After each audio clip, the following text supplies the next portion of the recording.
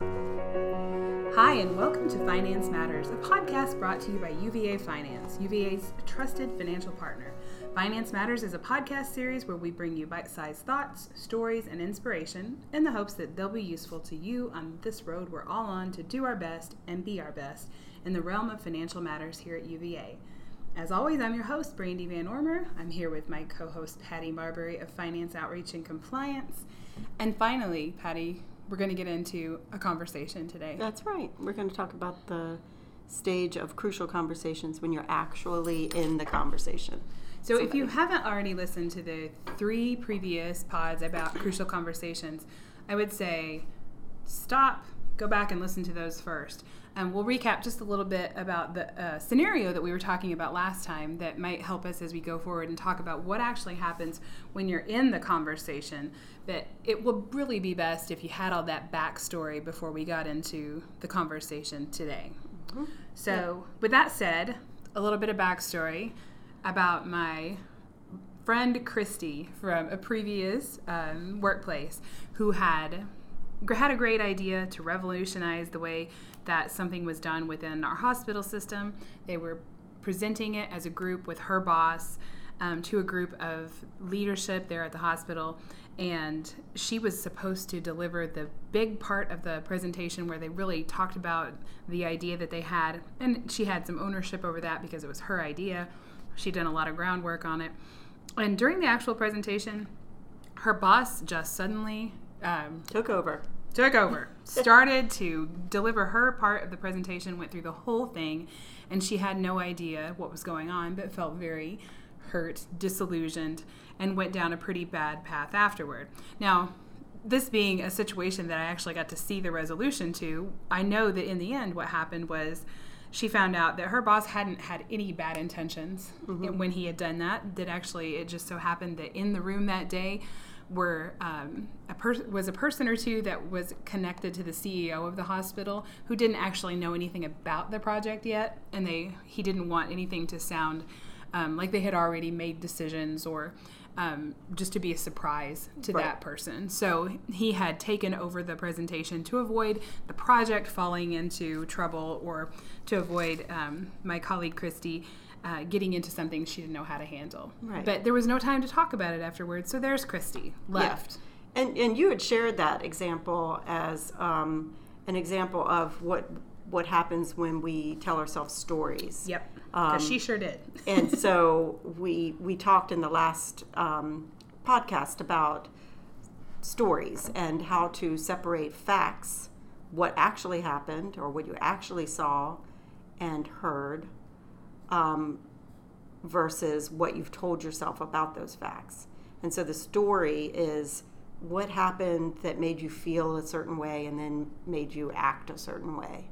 And so we talked a lot about that in the last episode about kind of mastering your stories or making sure that you really separate what's a fact versus what I've told myself about those facts. And so today we're going to talk about when you actually get into a conversation, and we kind of use that as an example, use that last scenario as an example,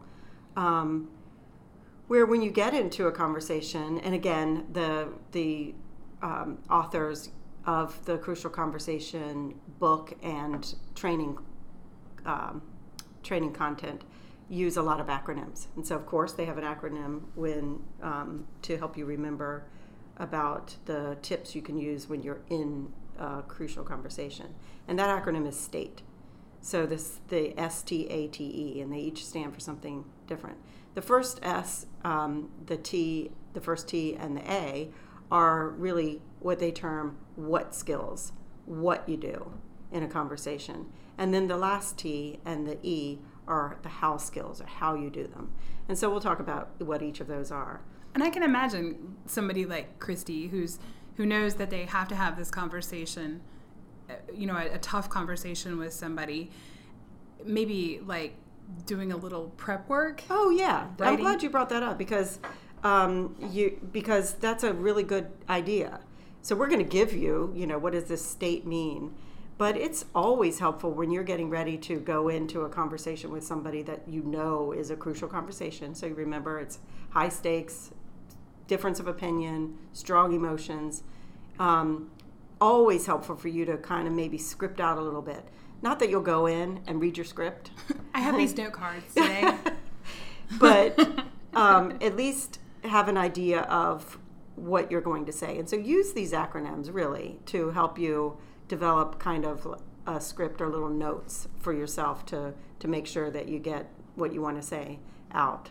Because when you're in that situation and the emotions are strong, you can imagine, you just feel like you don't end up saying what you want to say. Yeah, I kind of lose my train of thought easily when I'm upset. Me too. Yeah. So everybody, I think, does. I think that's a common reaction. So the first state is share your facts. So state them as facts.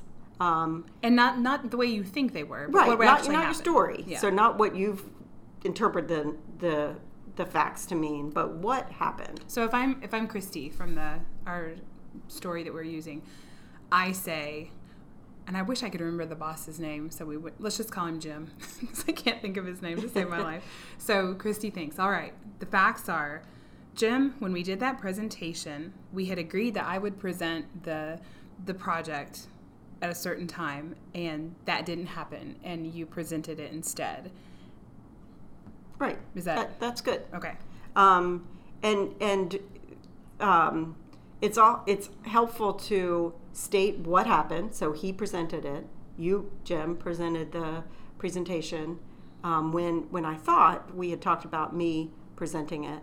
So that kind of it shows that what actually happened and how it differs from what you expected to happen. Okay. So that's helpful. Then the second thing, so that's sharing the facts. What actually happened? Then telling your story. And so remember the story that we've talked about. Her story was he doesn't trust me to do a good job in the presentation and all the other things. He's trying to take my ideas. He's trying to take my ideas and take credit for them. So all those things that she told herself.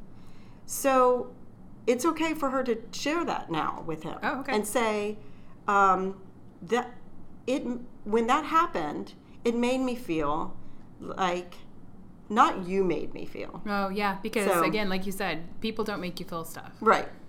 Your stories make you feel stuff. Yeah. So you can say, when that happened, I felt, that's probably a better way to say it. Yeah. I felt like maybe you don't trust me, or I felt like, or it made me think that you were taking credit for my ideas, or things like that. I think you get the idea. Right, yes. So, but you tell your story. So that's the S and the T. Share your facts, tell your story. Then the A is ask Jim, in this case, Christy would ask Jim for his side of the story. What happened? Or is that how you saw it? Or tell me. Tell me what was on your mind when that happened. Right. Yeah, perfect. Yeah. Tell me what was on your mind, or tell me why did you, am I missing something is another good thing to ask. And that's nice, too, to state it that way, because that way you're not coming off too confrontational to start with. Which is great that you mentioned that, is the next T, which is, remember, the S, T, and A are the what skills. The next two pieces of the acronym, the last T and the E, are the how skills. And so you said making sure you don't come across as too confrontational. The next T is talk tentatively, and that doesn't mean you timidly. It just means don't speak in absolutes. Like if Christy went in there and said, Jim, you are always you're always changing the plan, and you always make the rest of us feel like we don't matter, and you never give us the right credit for what we've done. Right. So speaking in absolutes. Yeah. So using terms like always or never. Because that's going to put Jim way on his guard. Right. Christy, I don't do that. Right. Yeah. So just speak more tentatively. You can say things like, is that how you see it? I believe that. It leads me to believe. You could say things like, I'm wondering if that is what happened. Things like that. In my opinion, those things are a little bit more tentative. So that's the T. And then finally, the E is encourage testing. So again, this is saying things like, is that how you see it? Do you see things differently? Is that what happened? So it's kind of goes along with asking for his path, but it's kind of like you're saying, tell me you're how inviting I'm wrong. them, yeah. Right. So you're saying, tell me why I'm not right. Tell me why you didn't actually want to take credit for my work and that kind of thing. So we know in this scenario how, like, what would actually happen. So we know we had two people here who were coming from a place of good intention, really good intention. Yeah. I mean, Jem, it would have been ideal if he had gotten to talk to her afterward and said, hey, by the way, like, I had to change the plan midstream, blah, blah, blah. Yeah. But he didn't, and so she had time to tell herself some stories. Right. But it's not always going to be as pleasingly resolved. Right. I mean, sometimes, I think a lot of times we have things that are just easy misunderstandings like that, but sometimes we don't. Sometimes we really have disagreements. Mm-hmm. There are really thorny things that we're going to have to work through. So after you've encouraged that testing and opened up that door for the other person to talk back with you, and maybe it's going to take some work to work through that. How does it look then? Yeah, so the other part of it is, this is a way to help you prepare for the conversation. When you're actually in, like you say, it never goes exactly like you plan. You can't. Yeah, they don't always just say, well, let me tell you. Right, exactly. So while you're in the conversation, it's important to look for what the Crucial Conversations authors describe as silence and violence. And that's really, silence is look for the other person kind of shutting down, body language, folding not their talking, arms folding their them. arms, looking down, getting up and leaving just quietly. That's a sign. That can be silence, or if they storm out, that's violence, right? So it's slamming books down, things like that would be signs of violence. We're not talking about them actually blowing up and smacking you or something, but that could happen too, I guess. But very hopefully rarely. Not. Hopefully not. But when they talk about silence and violence, they're just talking about aggressive behavior, what you would think of as aggressive behavior, or kind of shutting down. Yeah. And so look for those kinds of signs. If those kinds of things happen, then you might need to use some other skills. One is simply start over. Realize it's not a good time. Can we just stop this right now and come back to this later? Because a lot of people are just not good when faced with new information. Right. Like would need a little time to process the fact that they have to deal with this. Yes. And so there's a lot of tips that they talk about in Crucial Conversations of things like contrasting or apologizing when you've been misunderstood, things like that. And I think some of those things contrasting is like saying what you didn't mean, and then saying what you do mean. So saying, it was not in my intent to accuse you of not trusting me in Christy's case. Right. What I really wanted to let you know is how it made me feel. And so those kinds of things is contrasting. It makes just different little tools like that. Yeah, and it makes me think. Everything makes me think of this since we talked about it.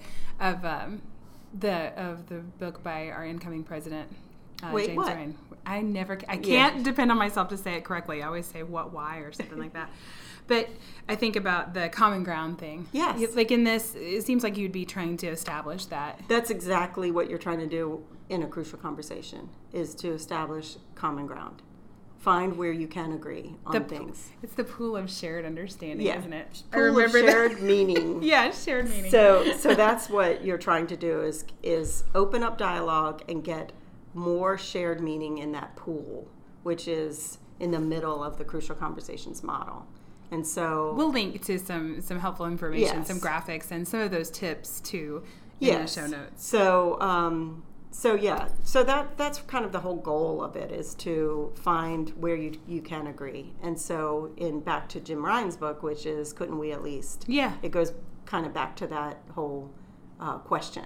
I just think when you're working, especially in terms of either your marriage or relationships or colleagues, any of those really important relationships that have enough of the emotion and high stakes involved to spawn crucial conversations, Yes. that even when specific conversations are not as what you would think, not as immediately successful as what you think they should be or could be, that establishing this as a way that we together work through things gradually builds more of that, more chances for success in the future. Yeah.